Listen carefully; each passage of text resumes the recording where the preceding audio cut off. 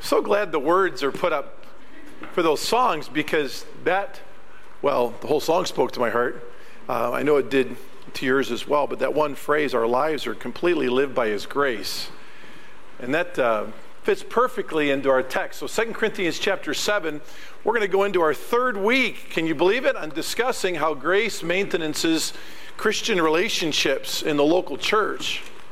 Remember, we talked about how do we live God's loyal love towards us among each other. So grace underpins the sharing of God's loyal love to one another. We strive hard to make sure that we can continue to relate to one another, and it's all by grace, by demonstrating God's loyal love. Then we talked last week about the need for understanding of repentance, and how biblical repentance, even after salvation, repentance from sin, compels us by grace to maintenance relationships. And today we're going to talk about the pursuit of purity, the pursuit of holiness, really. How does the pursuit of holiness, by God's grace, help us to maintenance Christian relationships in the local church? And that's what we're going to study today, and it's just going to be found in one verse. Someone wrote me a letter recently and said, Pastor, I don't know if I get a lot out of your messages if you just preach on one verse. We need to cover more ground. And I appreciate that. And typically I do preach on more than one verse, but I'm not going to today. So I hope your hearts are still encouraged. There's just a lot in this verse, and I think God's word is powerful. Have you ever been reading your Bible by yourself and you're planning on getting through maybe 3 chapters, and you get to one line and it just totally enraptures your heart, and you just kind of meditate on that phrase or that line for the next few minutes and never get to that goal of reading those 3 chapters? Well, I trust that this verse will have that influence on us for sure, as we understand the pursuit of holiness, personal holiness, is necessary for maintaining Christian relationships. Okay. Our former pastor, when talking about maintaining relationships, would always remind us of these 3 words: faith, fact, and feeling. Really, when things get emotional and relationships are divided, it's part of our humanity to just get caught up in the emotion of the division. It says everyone's got to take a deep breath, have a word of prayer, and let's focus on faith, and then let's gather the facts, to whatsoever things are true about the situation, and then let's talk about feelings that God's grace develops when a situation is resolved properly. I like to use these 3 words. Those have been helpful to us for a long time, will continue to be helpful. But I like to emphasize identity, growth, and humanity. Identity, growth, and humanity. What God's people need to do when relationships are divided is to immediately view each other in Christ. That though there's been human division, each saint involved has never been divided from Christ. Nothing can separate us from the love of Christ, right? We know that from Romans chapter 8. And then after we've done that, certainly we can look at spiritual growth. Now, I know there may be some that disagree with me on this, and that's fine. We can have a cup of coffee over it later, and we'll find out that God's right. God's word's always right, isn't it? Now, hang on, because this is going to be painful for some. After we're able to clearly identify someone in Jesus Christ because they're born again, trust me, you can always assume there's spiritual growth going on somewhere in their life.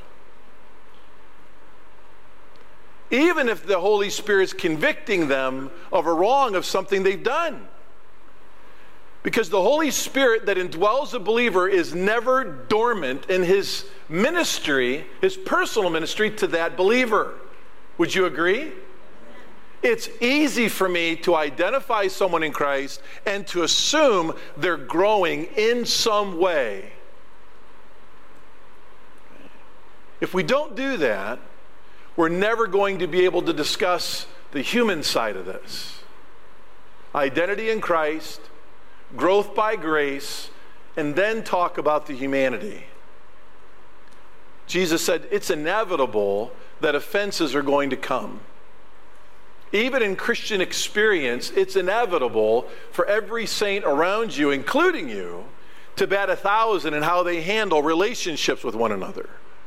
We're all imperfect, but tutored by the grace of God in how to maintenance these relationships. So really that's what's happening here between the Corinthians and the Apostle Paul. Their relationship's been divided. We've been studying that. Paul longs for that relationship to be restored. It's not until Titus brings the message to Paul as to how the Corinthians responded to his severe letter where Paul's heart's comforted, and now he realizes that the Corinthians also desire to have that relationship with him again. Okay. And all throughout 2 Corinthians, you can see this principle of identity, growth, and humanity. Identity, growth, and humanity. God's grace, I could use the word, forces us to look to the identity of Christ in each other, assume the growth, so then we can sit down and talk about the human part. It forces us to do that because, remember, the end game is not just the restoration of relationships between one another. The end game is the unity of the Holy Spirit that's been preserved for the cause of the gospel. The gospel goes forth in a much more intentional and healthy way from a church to those in our community that need Jesus when the Spirit of God's not being grieved by broken relationships inside the church. Does that make sense? Right. And this is what God's grace is compelling Paul and the Corinthians to do. Right. Our gospel is all about the grace of God and our relationships. We've discovered together regarding our relationships that are in Christ, when they function practically, it's because they're demonstrating the loyal love and they're understanding repentance. And this morning, it's about pursuing holiness. Remember we said last week about repentance? It's to think about a sin the same way God thinks about that sin. The sorrow of this Greek word metanoia, repentance, is the sorrow of not just turning around. It's the reality of actually thinking about our sin the way that God does. Someone said it's the sorrow of real change, no defensiveness, no victimization mentality, no self-justification, no self-defense, and no resentment. Remember this repentance last week in verse 10? It leads to salvation. Not just born-again salvation. We understand repentance is necessary for that. This is a post-salvation repentance. This is a salvation that's release. It's to be released from, to be saved from the turmoil of that conflict. Right? To be released from the sin that caused the turmoil between people and relationships. Saved from it. This is what God's grace does, and we'll have it detailed here in verse 11. If we don't do that, the sorrow of the world works death. Now, I don't believe I'm being dishonest with Scripture.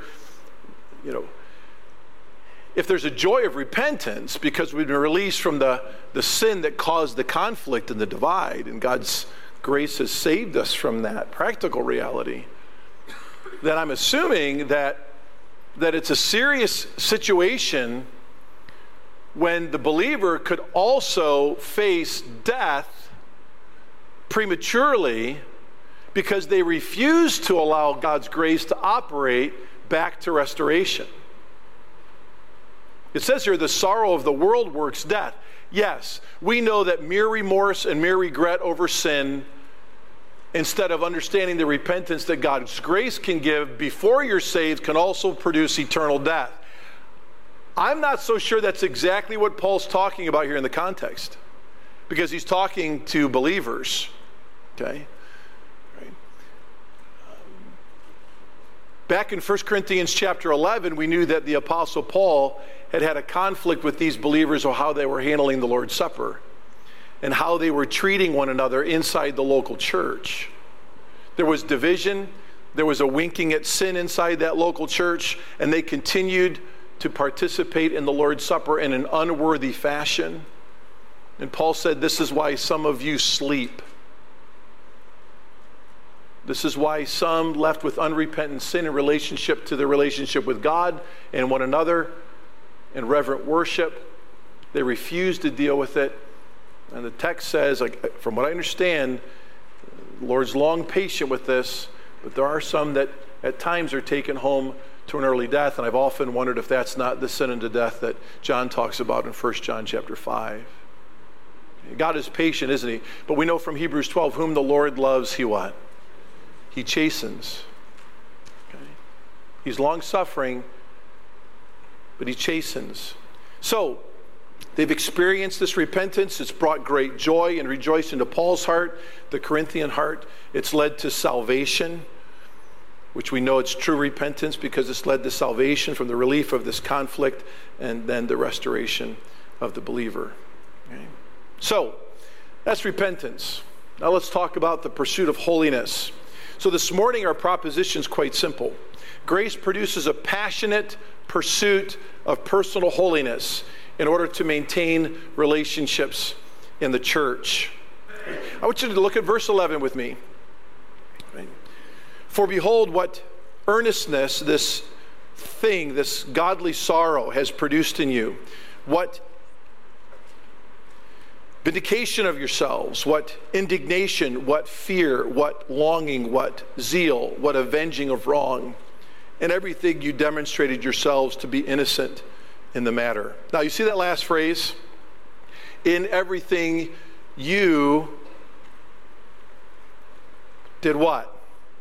You proved yourselves, right, to be innocent in the matter. You demonstrated yourselves to be innocent. That word innocent, the root word there is where we get our English word holy. That's where we get this pursuit of holiness in the text. It's from the last line.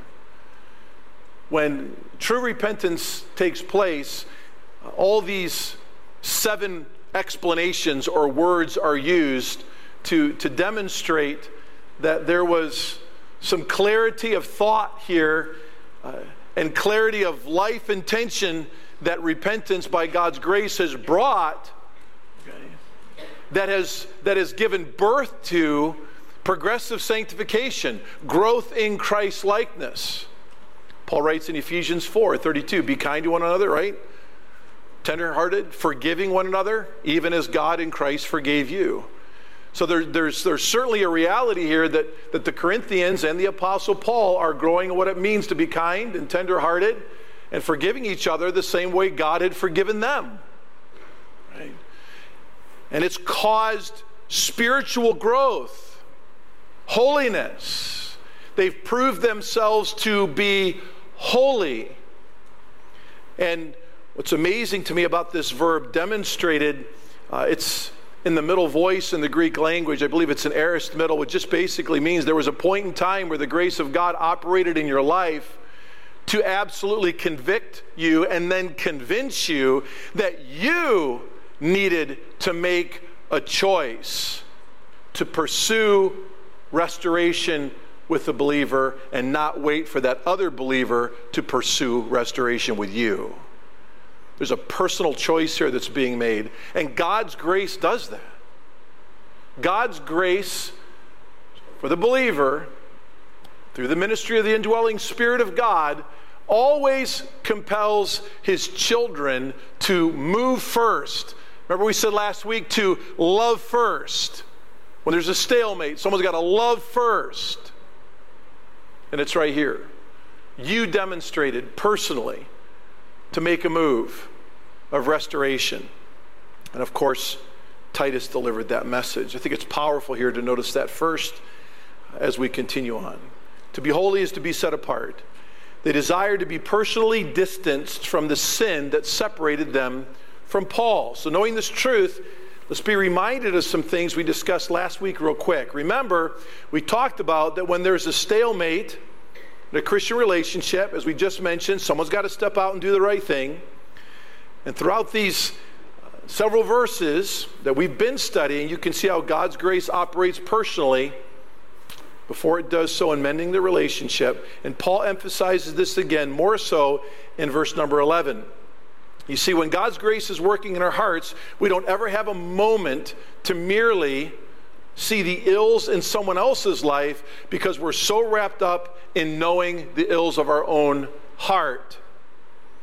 Even when you may be the innocent party in the conflict, there must be the introspection necessary in order to bring about a godly humility in approach to the conversation of restoration. In other words, I may be innocent, but without recalling how many times I haven't been, I'll never remember what the psalmist says, for without forgiveness, who could stand up? So even the ability to forgive is based on your personal understanding of being forgiven. And this passionate desire to be forgiven is found right here in the first several words of verse 11. He says here, for behold, what? Earnestness. For behold. Now, there's a lot of energy in those two words in the original language. Paul wants us to stop, I think, and just take a look at this verse. I'm not making light of what I said earlier about only preaching on one verse. The two words, for behold, actually demands that we stop and understand the energy towards restoration that the grace of God develops in a believer's heart when there's relationship division. Right? There is no rest at all for the believing heart when they know there's spiritual division among another saint in their home or in their local church. There's no rest. There's no rest until it's mended. Right? We would all agree that there's no rest or slumbering or sleeping for the Holy Spirit, right? He's God. God never slumbers nor sleeps. So when we've grieved the Spirit of God, wouldn't you say there's somewhat of a 24/7, 365 reality of the Holy Spirit's undying commitment to convict you until you're right with God and then right with man? The Holy Spirit that indwells you will be relentlessly pursuing your heart to right that relationship. That's just what God's grace does and how God's grace operates through the Spirit of God to pursue that. For behold, Paul is relating here that this is a big deal. When two believers desire to sit down and make things right because there's something much bigger going on than just their relationship. Certainly the unity is the goal. Certainly our desire to maintain fellowship is beautiful. Both parties governed by the Spirit of God long to see the grace of God operate by uniting in fellowship again. But remember, the greater context before this immediate context is a gospel context. We need to do this for a cause much bigger than any one of us. For behold, also remind us that Titus had reported to Paul that each of the Corinthians had an excited desire to take personal inventory of their own lives and their own part in the wrongs that caused their relationship with Paul to be severed and to deal with them. They were excited beyond measure to be restored to fellowship. I'm spending so much time just on these two words for this reason, okay?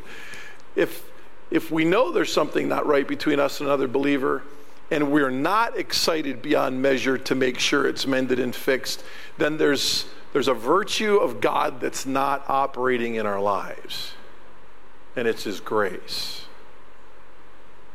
Okay? Now, we can sit and have 10 cups of coffee in a row and discuss with all sincerity that if the grace of God in your life is not making you that uncomfortable when you're not right with another believer, you have to wonder if the Spirit of God has not indwelt your body as his temple. That's really what's going on here. The Corinthians were in pain to be separated, and Paul was in great pain. Remember the language of 2 Corinthians chapter 2? He was in agony of soul to the point he could barely participate in the gospel door that had been opened unto him at Troas. Paul was in such guttural, visceral agony. He could not live another day knowing that another believer, let alone group of believers, was divided. And the Spirit of God had worked in the Corinthians' hearts to now respond the same way. So if you're not bothered continuously by the Spirit of God, I wonder how the grace of God even operated in your heart in the first place. Okay? Now, say you're a believer, you are indwelt by the Spirit, then the converse is also true. Then you're not really comfortable at all. Like, ever. And God does not want you to exist in that reality either. Right? So, good for us to understand this. For sure. They were excited beyond measure to be restored to fellowship. They anticipated this. I'm sure that they would have loved an email to be quickly sent back then. A sincere note of regret and reconciliation would have been great. They would have loved to get that out sooner than later, but they had to wait because that was true snail mail back then, right? But we can never underestimate the value of human communication when it comes to the corrective action necessary to restore human relationships. There's Titus with them, Titus with Paul, Paul with them. All human interaction. I think the story practically plays out with just humans with humans, right? To teach us a great lesson that this face-to-face communication is necessary in the restoration of Christian relationships, to be sure. Right? Isn't it wonderful to be the mailman of exciting news of reconciliation? I've received letters from middlemen before of relationships that I was separated from. A middleman working hard because they knew that either I or another individual had been separated from each other in Christian ministry, and that was uncomfortable for the middle guy. But the middle guy knew both hearts of both sides, and God used that middle guy to bring two back together again. I don't ever want to underestimate not just the face-to-face communication, but how God can use a middleman in the restoration of a relationship too. God used Titus. Maybe God the Spirit's influencing someone's hearts here, and you know that a couple believers are at odds, and you want to be the paraclete, you want to be the intermediate, you want to be the go-between, just to be used of the Lord to see a relationship reconcile. And we thank God for you too, and you are necessary as well. Titus clarified to Paul that the Corinthians were not only excited, they were, secondly, earnest. See that word here? For behold, what? Earnestness. This is just simply a serious purpose, or to be eager, to be seriously seeking righteousness and holiness in the matter of reconciliation. Grace compels us to leave behind the days of spiritual complacency on the matter of the ills that divide us. And grace compels us to fight for the reconciliation, to pursue it with a strong desire. There will be some passion involved to make things right. I think the whole verse is really about serious purpose. Go back on your own time and you'll see that the word what is mentioned 7 times. Right? Grammatically, that's given to us to not just bullet these virtues, these fruits of repentance on our pursuit of holiness, but they also demonstrate for us clarity of passion and determination. The 7 whats are tied really to this earnestness, this all-consuming desire to be right with another one of God's children. I believe the word earnestness is also mentioned first in this list because it's really the primary disposition and action of pursuing true holiness when we truly understand repentance. There's a very strong step out by those governed by grace to make the initial and intentional move towards reconciliation, and this serious intent really governs the whole reconciliation process. You know, I suppose the Corinthian believer could assume Paul would forgive them. But they couldn't be assured he would respond with grace and forgiveness because he's just a human. They had hurt him so badly. Again, we remember Paul's words of anguish in the earlier parts of this letter.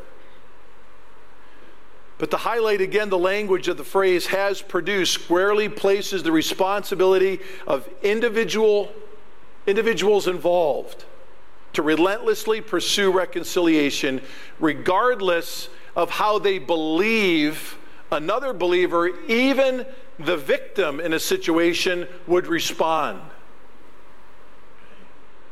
They knew Paul was hurt. When they repented and they were sending the letter of restoration back, or the notice of restoration back with Titus, they still didn't know how Paul was going to respond. Right? But they did it anyway. So many times we hear Christians, when relationships are divided in a home or in a local church, well, I really don't know what's going to be worth. They're just not going to change. We've had this conversation before. It always bothers me when I hear this. Well, they're not going to change. It kind of lets me know you haven't done much self-inventory. And remember where last week, restoration never happens unless you really believe you're the worst sinner in the room anyway. Right? They're not going to change. You're assuming their motive at that point. And true repentance never assumes motive. It just obeys. It just does what it has to do to seek to be restored. Certainly you might get that response from the one that's been hurt. But then that's on their shoulders. Right? You'll stand before the Lord someday for your pursuit of reconciliation, whether their hearts allow it or not. Right? And this is what the Corinthians are doing. It's what they've personally decided. The Corinthians wanted here in the next phrase to vindicate themselves. What vindication of yourselves? You know what vindication means. Pretty simple. They wanted their names cleared. They wanted to be completely cleared in the matter. The Corinthians wanted an opportunity to prove that they'd changed. That's what grace does. It longs to demonstrate you've been washed from the sin of the wrong you've done, and it longs to prove you've distanced yourself from that sin. Like, I don't want to have any part of it, which leads to the next word, indignation. And it means exactly what it says. I suppose you've heard the phrase holy anger or righteous anger. This could be one of those texts that it's taken from. It's okay to hate sin. Would you agree? Right? God hates sin. We can hate sin. And there's a special hatred, I guess you could say, when you've truly been repentant of something you've been involved with that causes division, and you've been involved obviously personally, there's a special indignation that we have for that sin that hurt my relationship with another believer. And God's grace develops that hatred for that sin. Like, I'm never going to do that again by God's grace. Nothing about this was right from the beginning. It's been all wrong. I'm glad it's over. I've been saved from it. I'm not going there again. Right? I can remember when I was in high school, I started my own painting business and continued it through college and through seminary, and even through first 15, 18 years I was here as a pastor, as bivocational. There's certain things you make mistakes you make in the painting business that you only make one time, and you never have to go back there again. I can remember I was painting the old Osborne estate up on Esther Street here in Mentor. And I had developed a relationship with Jerry Osborne, now who's passed, and his whole family. And that big house on Esther Street has a slate roof. It's a very large, I think it's a 27-room home. And I think it had like 14 or 15 bathrooms. And so this is high up, right? And you can't take wood that you normally would and pound it into the roof so you can have some, right? So you had to get up there and you had to inch your way up because the possibility of sliding off was very real. And I didn't have the money as a college kid to go out and buy all the fancy harnesses and all that kind of stuff. So I was dumb. And I went ahead and took the contract and I did the job. I got up on that roof and I leaned over with my scraper to get the underhang, and I grabbed, before I scraped, and I grabbed a hold of a nest of wasps, right? And there's a lot of things going on in that moment, right? Right. So there's that, wow, it wasn't one sting, I grabbed the whole nest. Like, I have a big hand, I grabbed the whole nest. And so then you're triaging, like right now, like all these stings aren't going to kill me, but falling off this roof probably will, right? And thank goodness, along with this large house from this very wealthy man who was very kind to me, came 8-9-inch wide old-fashioned copper gutters. And I started to slide off that roof, and the only hope that I was going to make it home that night was my foot catching that old copper gutter. And it did, and it held, and I'm here. Right? I'll guarantee you, for the rest of my years painting, I never reached under an overhang before I looked. It was too painful. It was too painful. Silly illustration to tell you how God's grace is operating for the Corinthian believers here. What indignation. I hated that experience.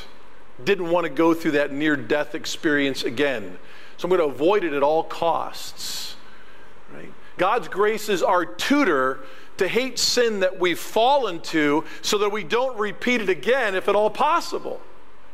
To remember the pain that it caused. I'm just not going there again. It's not worth it. My life's too miserable. The division of this relationship is just unbearable. Okay. And he goes on to add to indignation, what fear? What fear? I really believe this to be a holy fear of God, which lends itself to the fear of falling back into the same sin again. God's grace is our tutor to develop a healthy reverence of our Creator, who indwells us in the person of His Spirit. Right? This is a good fear. To fear God to the point where He gives you a fear of sin is good. It's good. And when repentance truly takes place and holiness is pursued, there's a heightened level of not wanting to grieve the Spirit of God in this matter of your life again. Right?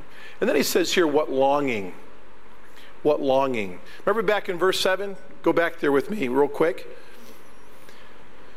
Get a little context here in verse 5 of chapter 7. For even when we came to Macedonia, our flesh had no rest, but we were afflicted on every side, conflicts without, fears within. But God, who comforts the depressed, comfort us by the coming of Titus, and not only by his coming, but also by the comfort with which he was comforted in you, as he reported to us your longing, your mourning, your zeal for me. I think this word is used again in the same chapter to demonstrate the same truth, to teach the same truth. Repentance always includes, right, salvation from the isolation that division causes. And God's grace compels us to pursue, right, the relationship again. And we're unsettled in our hearts until it's done. So hard, but so wonderful, right? The glorious agony of progressive sanctification, right? And you know what? There really is, when God's grace is operating in your heart, and you go and you try to restore your relationship with someone in your home or in the church, God forbid that division lasts long anywhere. I don't know of any here at Grace, but it may be there. We're preaching through it, and you can deal with it. But whenever I've gone back to try to reconcile a relationship, and the party that you talk to makes it irreconcilable, if you're going to continue to be governed by the Holy Spirit, that special pain really never goes away. Does it? It just doesn't. Right? Whether it be Christians around town that used to go to Grace Church, friends that I have around town that are Christian that used to call me their friend, all these different things that can happen to me, and they've happened to you too. You just can't comprehend how in the world two Christians can't love each other and fellowship and get along. It's just incomprehensible how that can happen. And then you come to a text like this, it's like, wow, it can happen, so why is it not happening? I'm just telling you my own personal struggle. Why is it not happening? Friends for 40 years. What? Seriously? Is grace really operating here? Yes, I'm not perfect. I'll admit that. But Christ is. And I identify you and him, and I assume you're growing. Now let's talk about the humanity. What longing. You long for that relationship to be right with another saint. No rest in the soul until we find that. The Corinthians would stop at nothing to ensure that the relationship had been made right with Paul.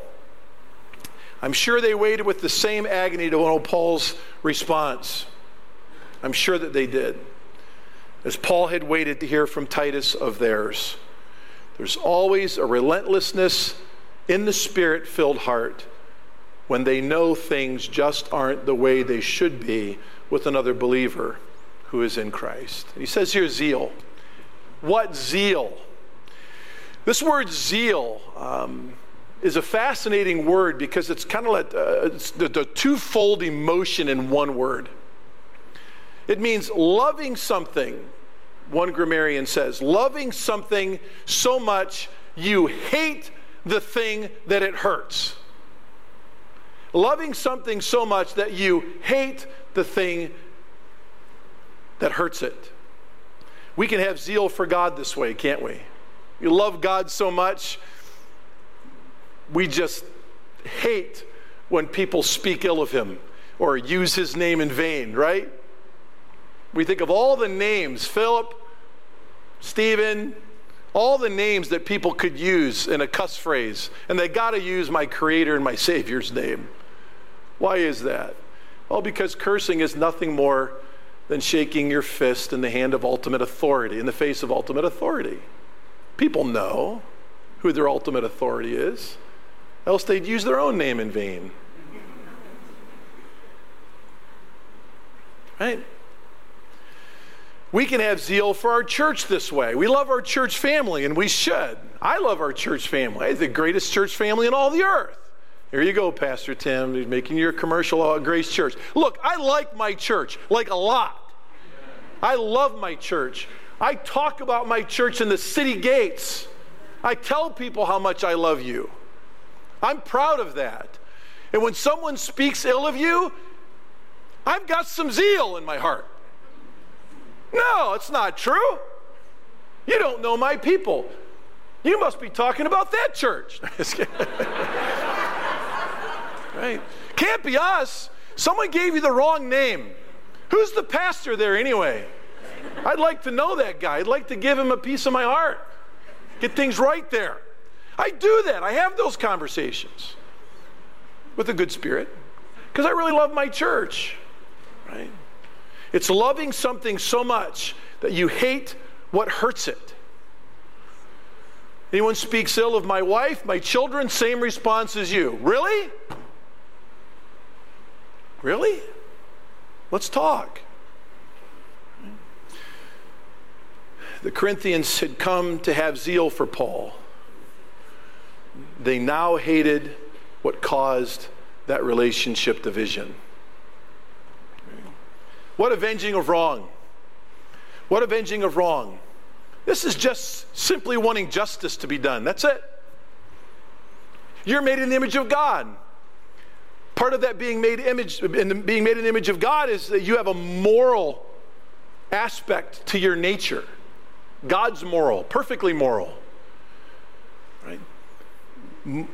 That moral aspect is just our ability to discern between right and wrong.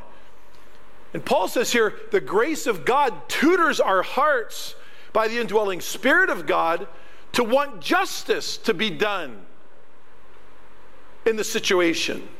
Yes, relationship restoration is paramount, but the sin that caused it is to be expunged. It is to be dealt with. Apparently, the religious one leading this division in Corinth had been dealt with or was being dealt with. When the unrepentant cancer lives and is spreading, it's got to be extracted. That's 1 Corinthians 5, right? With the incestuous son. Right? A little leaven does what? It leavens the whole lump. Right? So forgiveness and restoration is a big deal. Read Matthew 6. Right? It's a big deal. So, Paul says here again, as we conclude this verse, and by the way, I don't think you should get caught up. I think some of you might be big on numerology in the Bible. Don't get hung up that there's 7 whats and 7 virtues of repentance here, and being the number of perfection. Don't go there. I've heard that said. I've read that said that read, whatever. Just be careful.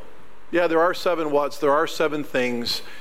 I wouldn't apply that to this context, but I would apply, by way of conclusion, the reminder of the way the verse ends. In everything you demonstrated yourselves, you made a personal decision prompted by an indwelling Spirit and by the grace of God to be innocent in the matter. Let's bow our heads and close our eyes. I don't think I've had a raised hand invitation here in a decade. I don't know. And I don't think I'm going to have one this morning. But I am going to give you a moment, if our pianist can come to the piano. And I just want her to softly play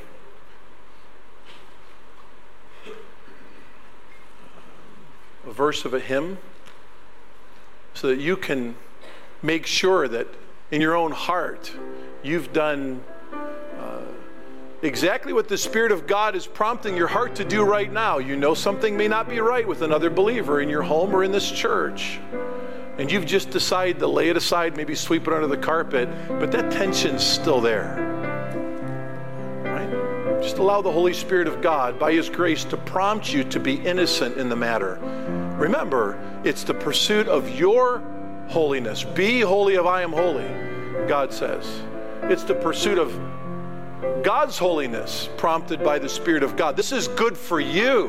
Reconciliation and dealing with the matter is good for you long before it's good for the other party. Two parties that understand that will be restored. And they'll do it with this disposition and this action of 2 Corinthians 7:11.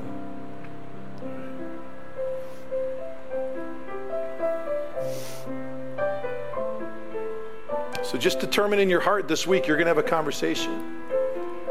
Maybe you'll text someone before the baptisms are even over and say, hey, I want to talk to you because I love you. Act upon it. That's what grace does. It acts upon it, okay? Just do it sooner than later.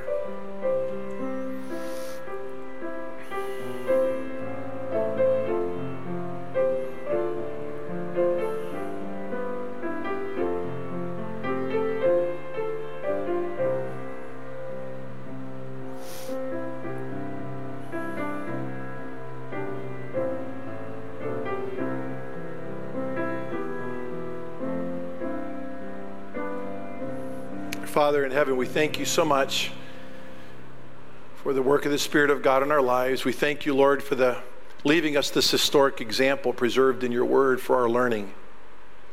Help us, Lord, to personally do that and then corporately enjoy the benefit of that learning by your grace. Help us always to remember that grace always compels us to maintenance, unity, that the Spirit of God's produced. It's all of grace. Unity produced by the spirits of grace, and our pursuit of the maintenancing of that unity is not of our own effort. It's of supernatural compulsion to do that. And so we know that you will be glorified as we pursue that which you've asked us to pursue. In Christ's name, amen. We're going to sing as we prepare for the baptisms. Colleen, you're welcome to enter to the left as soon as I do, and Sasha, I'll call you up when I get in the tank, okay? All right, let's move forward. Let's sing together. Let's stand one more time and we'll sing A Passion for Thee.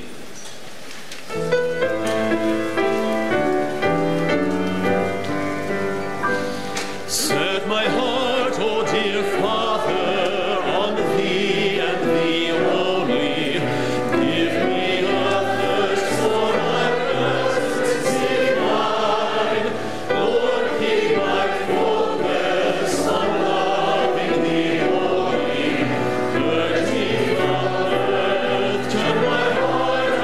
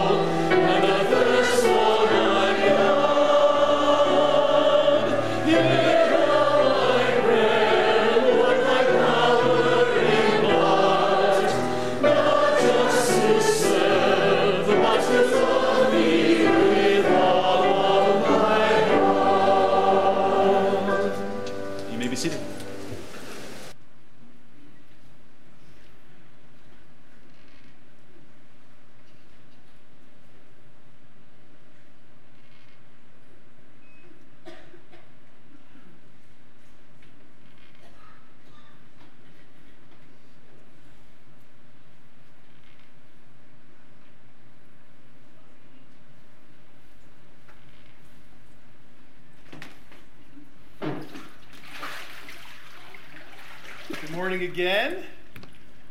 I know your hearts are prepared to listen. So Colleen, come on up. And Sasha, you can come on in. Where far out are Sasha? There you go. Come on in. You can watch from up the steps here. And if Sasha is ready before Colleen, we'll take Sasha. I see Colleen.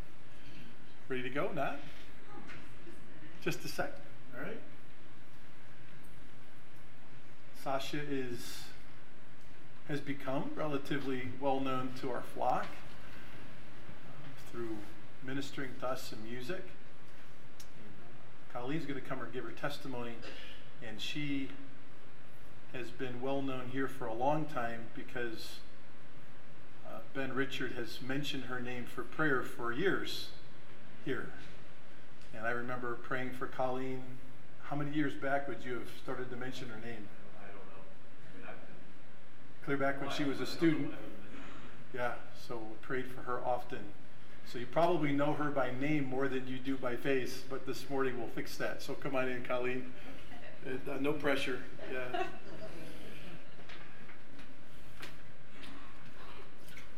Colleen, where's her family and friends here this morning? Good to see you again. Best friend here. Mm-hmm. Yeah, she told me she was. Yes. Okay, good. I was right. Yes. Good. All right, and family. All right, go ahead. Okay. Okay. I have been conflicted about getting baptized at this point in my life because I was baptized as an infant. I never questioned infant baptism until it became clear to me in the Bible and through discipleship that baptism always followed belief, that it was an outward expression of an inward reality. And God has taught me that he doesn't call us to comfort, but to obedience. In 2 Timothy, Paul says, "For the Spirit God gave us does not make us timid, but gives us power, love, and self-discipline. So do not be ashamed of the testimony about our Lord." So I cannot deny that the way I am now is different than the way I was before I truly repented and prayed to follow Jesus. And I rejoice in this opportunity to share how God has shown me his greatness. I always called myself a Christian, but I didn't always understand the weight of that statement. I didn't think that I needed to be saved. I went to church and I got good grades and I was a nice person. And that's where I was placing my identity, was being a good girl. I would pray and I believed in Jesus' resurrection, but the way that I was living did not demonstrate that being a Christian was my whole life, just a part of my life. So I went away to college and I was faced with the opportunity to make my own choices for the first time. And I would occasionally attend a campus ministry event, read a devotional, or pray because I thought that I should. My freshman year, I really stopped attending church regularly because I thought that believing in God on my own was enough. I thought I was too busy and I didn't think I was getting much out of the sermons. I didn't know anybody at church. Then my sophomore year, I did go back to a church, but because I was hired as a soprano section leader of a choir. So I would go, but I would zone out during the sermons, and I was getting a paycheck to be there. And because of that, my life really continually began to reflect the fact that I was just not growing in my faith. I was doing really well on the outside, but I wasn't feeling satisfied. I found myself feeling secretly anxious, feeling lonely and unsettled, and I couldn't put my finger on why I would feel that way, because from the outside I had no reason to feel anything but happy. It was then that my friend, who was my choir mentor and eventually my discipler, invited me to her Bible study that she created just for women in the conservatory of music at my school. And that's when things really began to change. Psalm 119, 105 says, "Your word is a lamp for my feet and a light on my path." So without the word of God in my life, I didn't have a light on my path. I didn't know I was off course until I opened the Bible. I was being rerouted by the Holy Spirit because for the first time I was reading the map. I began to feel conviction that things in my life needed to change, from relationships to priorities, habits. The more I began to dive into the truths of the gospel, the more my life really started to shift, and God wasn't letting me stay the same. I went to a conference in December of 2017 with Cru Campus Ministries, where we were challenged with this idea of fully submitting to God.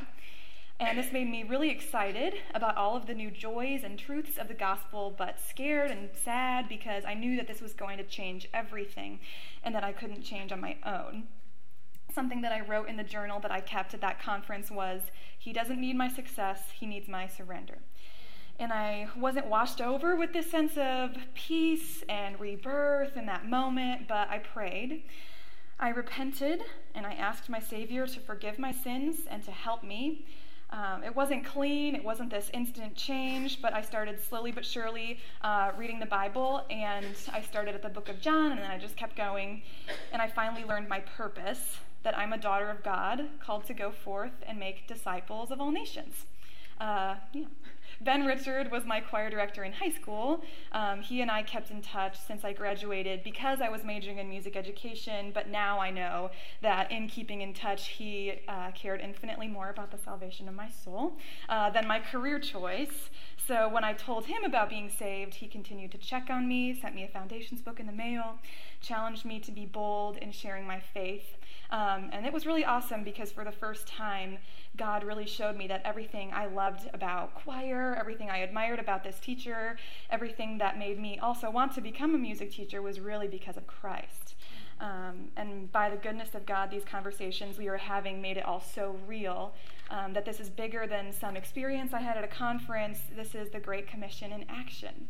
And I'm a music teacher now too, and I also share with my students, just like Ben shared with me, that yes, I care about you as people and as musicians, but I hope you know how much I care about your soul. I'm sharing all of this to say that God is good and sovereign, and I'm so thankful that he rescued me. And when I started reading the Bible 3 years ago, I entered into the sweetest, most consistent relationship I've ever had in my life, and that's fellowship with Jesus. I know who I am now because I know who I belong to. And I have repented, asked forgiveness of my sins, and I believe in the promises of God. I profess faith in Jesus Christ as my Savior and strive to mature every day, desiring to be more and more like Jesus until I really see him face to face. And life is so much more vibrant with that new purpose. This wasn't a simple one-time decision, but a life transformation that's still happening day by day. But still I have assurance in my salvation and position as a daughter of God. He anchors me, yet sends me, adores me, and disciplines me, and I'm loved by a perfect Father, friend, King, Counselor, Savior, Master, Creator, and through faith I, a sinner, was saved by grace. Amen.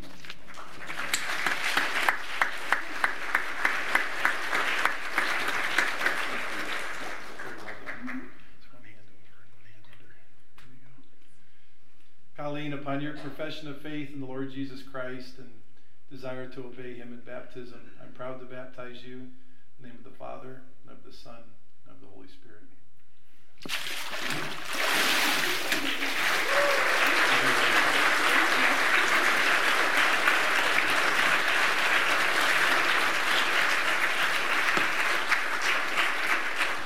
Mom and Dad, you did raise a very good girl. You really did. Come on up, Sasha. Thank you for encouraging her to be part of our family. We love her a lot here, and I could never compare to your love for her as a family, but she's been a great blessing to us. You're most welcome. Thank you. All right. Come on over here. Microphone's over here. Where? Right there. Don't touch it. Gotcha. Yeah, you're in water. Don't touch it. Yeah. I just want to make sure I can see my folks here. So I want to let you know that this is a beautiful testimony. I know how long it was on 8.5 by 11. He's reading it on a 5-inch cell phone screen. So God bless you and all that. Share your heart, my friend. Sure. They're anxious to hear it.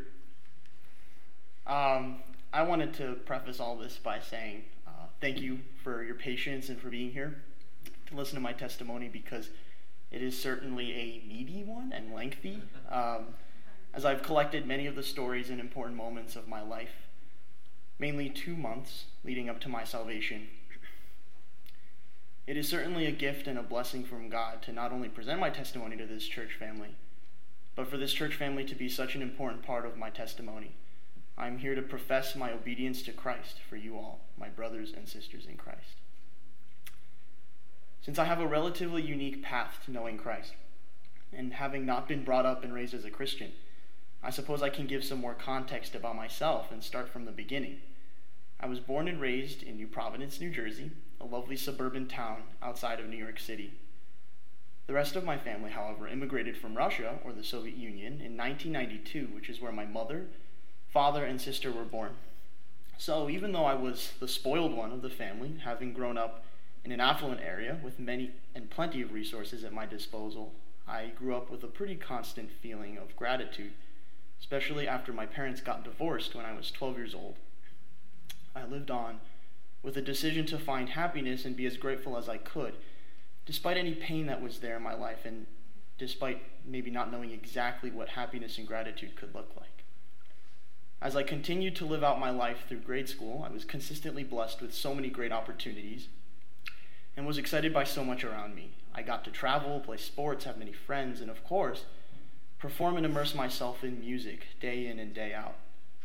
However, through all my faults that come with the nature of being a human being, it was so easy for me to take most of that for granted. I often overlooked the reality of how blessed I was and had developed other struggles, whether they were issues with dishonesty and resulted in hurting others, or even an inability to perceive time that somehow made me always be late to practically anything. Through all that, I still had many people around me who were generous with their time and appreciated whatever it was I had to offer the world. I was able to enjoy my life in so many contexts with so many people, and eventually the purpose of these blessings was something that I started thinking about more and more the older I got. When in high school, especially towards the end, I found myself thinking and looking forward in life, continuing my thoughts on purpose and what my purpose in this world is. I was seeking something bigger without consciously knowing what it was that I was seeking. Or perhaps I should say my heart started to be guided without knowing it. Oftentimes when I needed to think and reflect on these things, I had my favorite spot to do so. Down the street from the house I grew up in, there was a modest but lovely little playground perched on a hill. This hill was one of the highest points in town, nestled in such a peaceful area, and overlooked the rolling hills of my town, and I would climb up on the monkey bars and sit at the top of the playground, often in the evening when the sun was setting, and look out onto a very tall, elegant tree, right in the middle of the scene, almost painting itself as a primary subject of the view. However, the reason I'm expressing the significance of this wonderful location is not simply because of how nice the view was, but because of how I felt every time I sat there, and how I felt when leaving. Since it was a place for great reflection, I felt as though I had to express my feelings of gratefulness to someone or to something. 1 Thessalonians 5, verses 16 through 18 say, "Rejoice always, pray continually, give thanks in all circumstances, for this is God's will for you in Christ Jesus." And when I felt convicted about mistakes or evil doings of my sinful heart, I felt as though I had to apologize or ask someone of something, kind of like repentance, right? The book of Acts, along with many other passages, speak of the significance of repentance, and Matthew 3:8 instructs us to bear fruit in keeping with repentance. While sitting on those monkey bars looking off into the sun, my thoughts on these things put me in a great mindset, but never led me to a concluding answer. I looked up and felt as though something was trying to reach me, and that these thoughts were guided by something way bigger than me and the world around me. It was almost as if there was something that explained the purpose of the life I loved and could allow me to seek unity and understanding with my gratitude, convictions, and mistakes, and give me a standard at which I should be living my life. A standard that is the bridge to myself and the big picture that I was trying so hard to find when sitting on those monkey bars, looking off at the large, wise tree. That standard and bridge, of course, is Jesus Christ, our Lord, who walked on this earth and died on a cross for my sake as well as everyone's.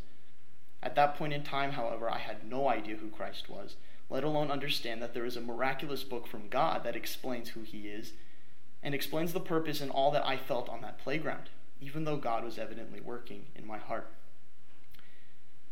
Eventually, I found myself committing and attending the Cleveland Institute of Music. I was very excited and thought that the biggest reason I was going was because of the violin professor I had been assigned to. It all happened so fast, And looking back, my decision to come here was made so quickly. And little did I know, once again, that my heart had been guided.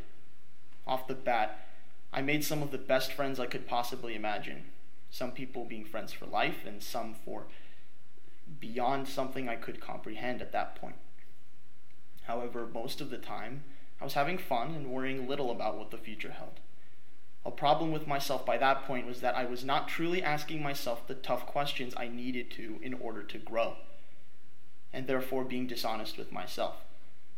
As much as I wanted to convince myself that I was truly enjoying life and all that it offered, I felt a little lost. Through that, I struggled with not only the sin that stains my heart, but how to deal with it.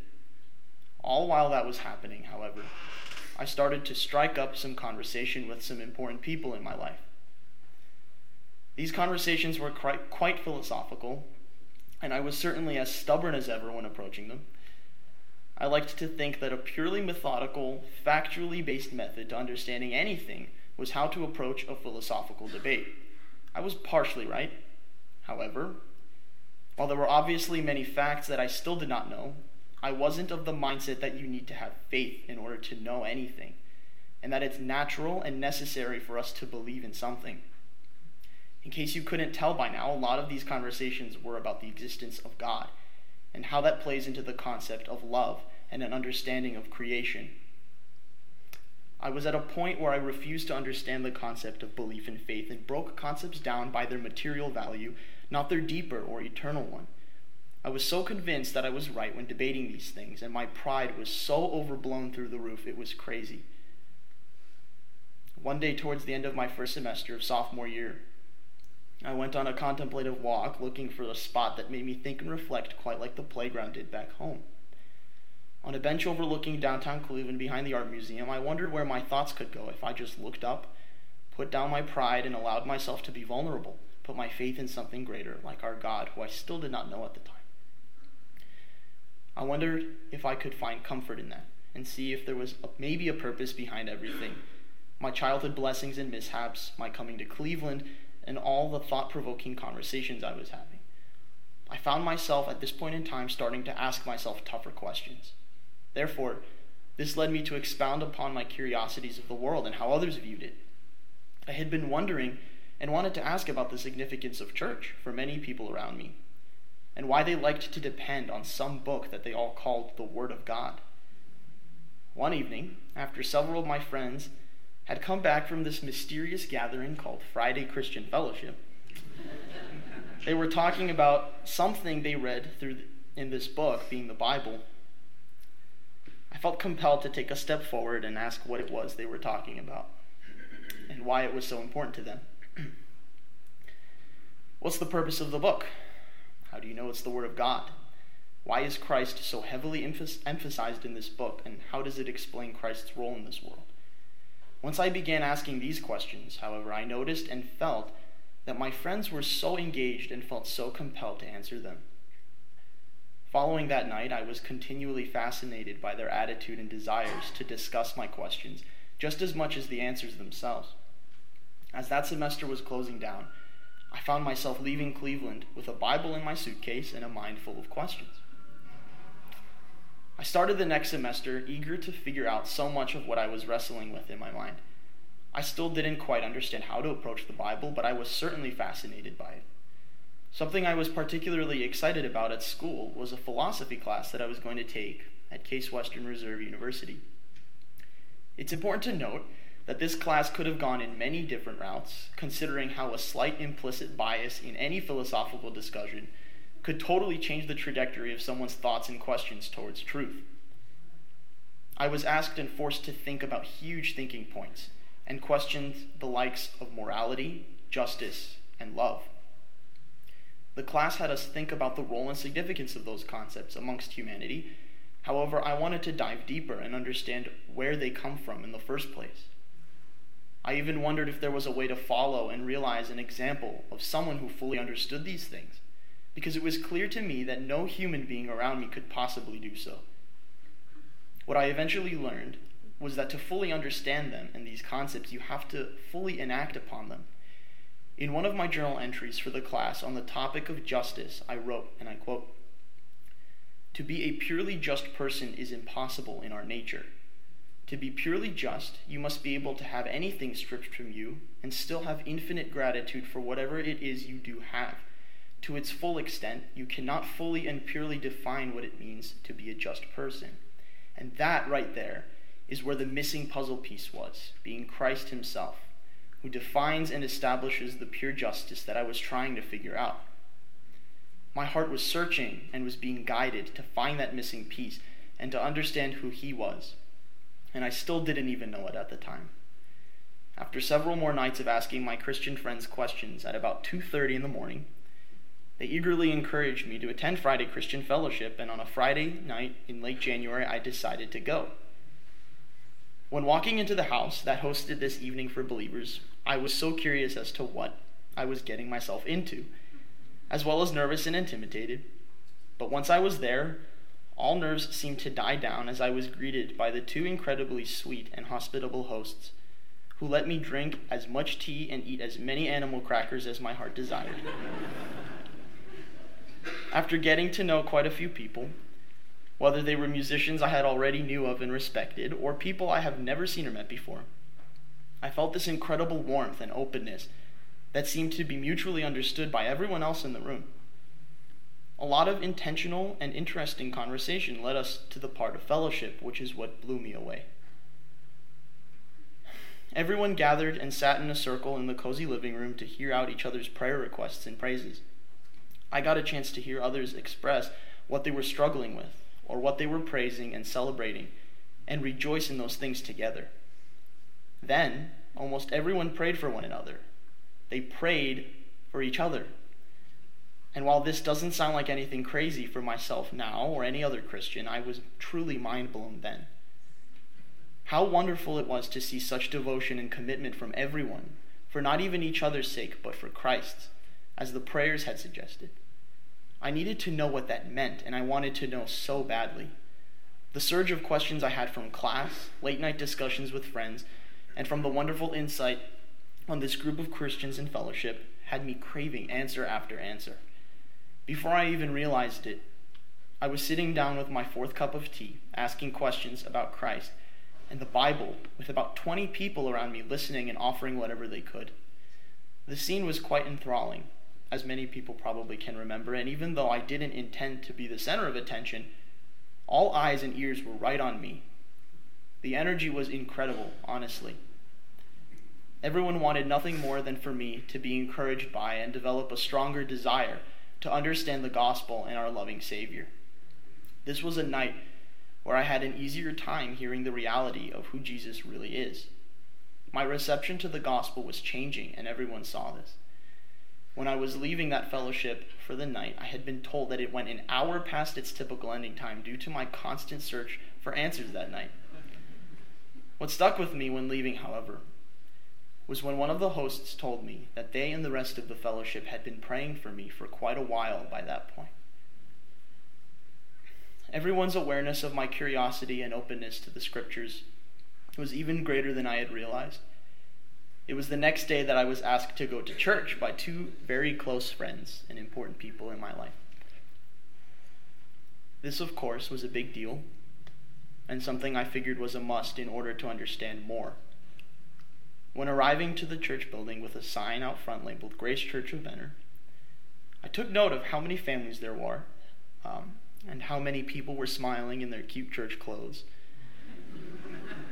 And when entering the building, I had been told that myself, along with my friends, were supposed to attend Sunday school for young adults and college students. I thought to myself, wow, I wonder how the Bible is going to be applied to such a specific age group. What could they possibly teach? When I walked in, I saw Pastor Mike with a whiteboard labeled, Managing Finances.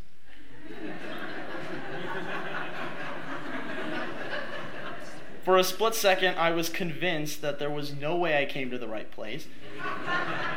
I thought that maybe I walked into the wrong building and was at some random microeconomics course. Alas, I was in the right place, of course, no pun intended, and decided to go with the flow. To me, this was more than intriguing. Who knew that you could open up the Bible and apply it to the way you manage your finances? This was yet another revelation for me. I was now understanding how the Bible is the book of life and expresses the truths we need to understand a more Christ-like approach to living out our lives. The sermon that followed only encouraged me more, and I didn't realize I would be as excited by it as I was. I went back to school that day reading and digesting as much of the Bible as I could, and with every step I took, I thought about how God constantly and consistently affected my life through his merciful and loving self. After starting another big journal entry for my philosophy class the next night, I realized the prompt was about love, and my thoughts immediately went to God. God is love, I whispered, and what does that mean? All answers now pointed to Christ. I couldn't help but think about all the wrongdoings in my life and all the struggles and how God sent down his Son to bear it on the cross for me. That is love. He gave me a chance to better understand how to be grateful and showed me how to appreciate all the wonderful blessings my life had and will continue to have. It was February 4th, 2019, and as the clock read 12:46 a.m., I said to myself, Christ lived and died for me. It was probably at some point during that day that my heart officially opened up to Christ, but it was in that moment where the realization of my new life truly hit me. To say it was overwhelming is an understatement. I started to think about my whole journey that led me to that very moment and how so many people prayed for me throughout the process of all the questions I was persistently asking. As tears streamed down my face, all I could do was fall to my knees in absolute awe and be more grateful than I ever have before. God seemed to evidently work so perfectly, and to have another sinful human like me come to him through his miraculous process was unreal, yet so real. In that moment, I felt I could perfectly resonate with Romans 11:33, even and especially with the tone of which it's written. It says, "Oh, the depths of the riches of wisdom and knowledge of God! How unsearchable his judgments and his paths beyond tracing out." Paul wrote both of those sentences with exclamation marks. I was now looking at my former self, walking with Christ, thinking about how I have so much to thank God for, and have so much to truly and properly look forward and seek purpose for. While knowing that I live a life with eternal value made me feel blessed beyond words, it also made complete sense and answered so many of the questions I had been desperately trying to figure out. It all pointed to God's infinite, merciful love and perfect sovereign will. Looking back, all the questions, revelations, and relationships I had developing in my life were and are a product of God's infinite, merciful love and perfect sovereign will. The next night, when I declared the news of my freshly opened heart to Christ to some of the important friends I had been talking so much with, I was greeted with overwhelming amounts of joy. Hugs, smiles, tears. Every fellow Christian in my life embraced me with the love that we're all mercifully given by God, whether it was a hug in the form of a tackle or a handshake followed by the greeting of brother. I felt so at home and realized how my life was now headed in the right direction, along with many others who had witnessed so much of my process getting to the path of Christ. Funny how that all worked out, right?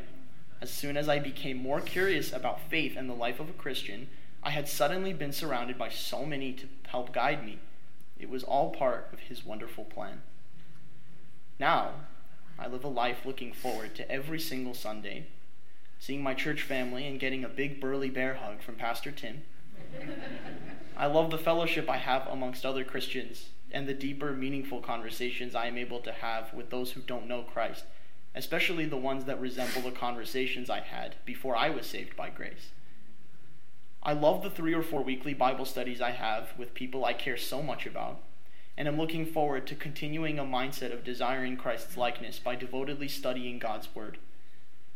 I love reading Proverbs and the wisdom books that always seem to enrich my soul. It is a blessing to have all the opportunities I've had to do this, and I will always search for more. But most importantly, through all that and whatever blessings I am also given by God, even and especially the hardships and trials and the mistakes that I will have to go through, I am determined through his grace to walk the rest of my life with his Son who died for me. And let me tell you, I look forward to when I get a chance to go back to that hill of my childhood, sit on the monkey bars, look off at that wise tree, and do it right. Repent for my sins, rejoice in my blessings, and praise God for another day with him until I have no more days under the sun, and be with our Savior for the likes of eternity. Thank you so much for your time to listen to this testimony, but praise God that I am able to share it with you.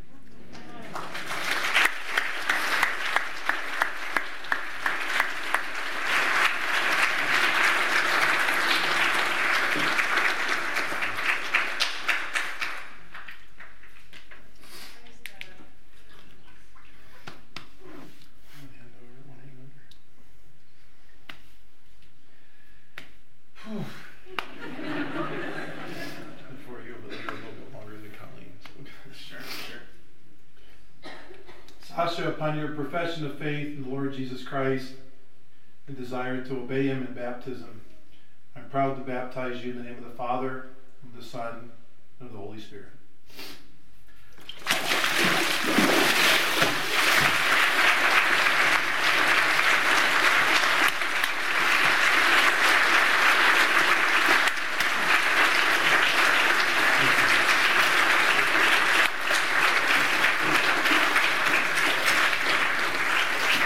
All staying together. Thank you so much for, I know it wasn't hard, right? But it was worth it. So out in the tent, live stream, overflow rooms, thank you. And Colleen and Sasha, thank you for allowing God's grace to change us as a church. And praise God for that. I just want you to be dismissed and just rejoice in the song of your fellowship together. So you may be dismissed, and God willing, we'll see you this evening at 6 o'clock. Lord bless you, and thank you again so much for coming.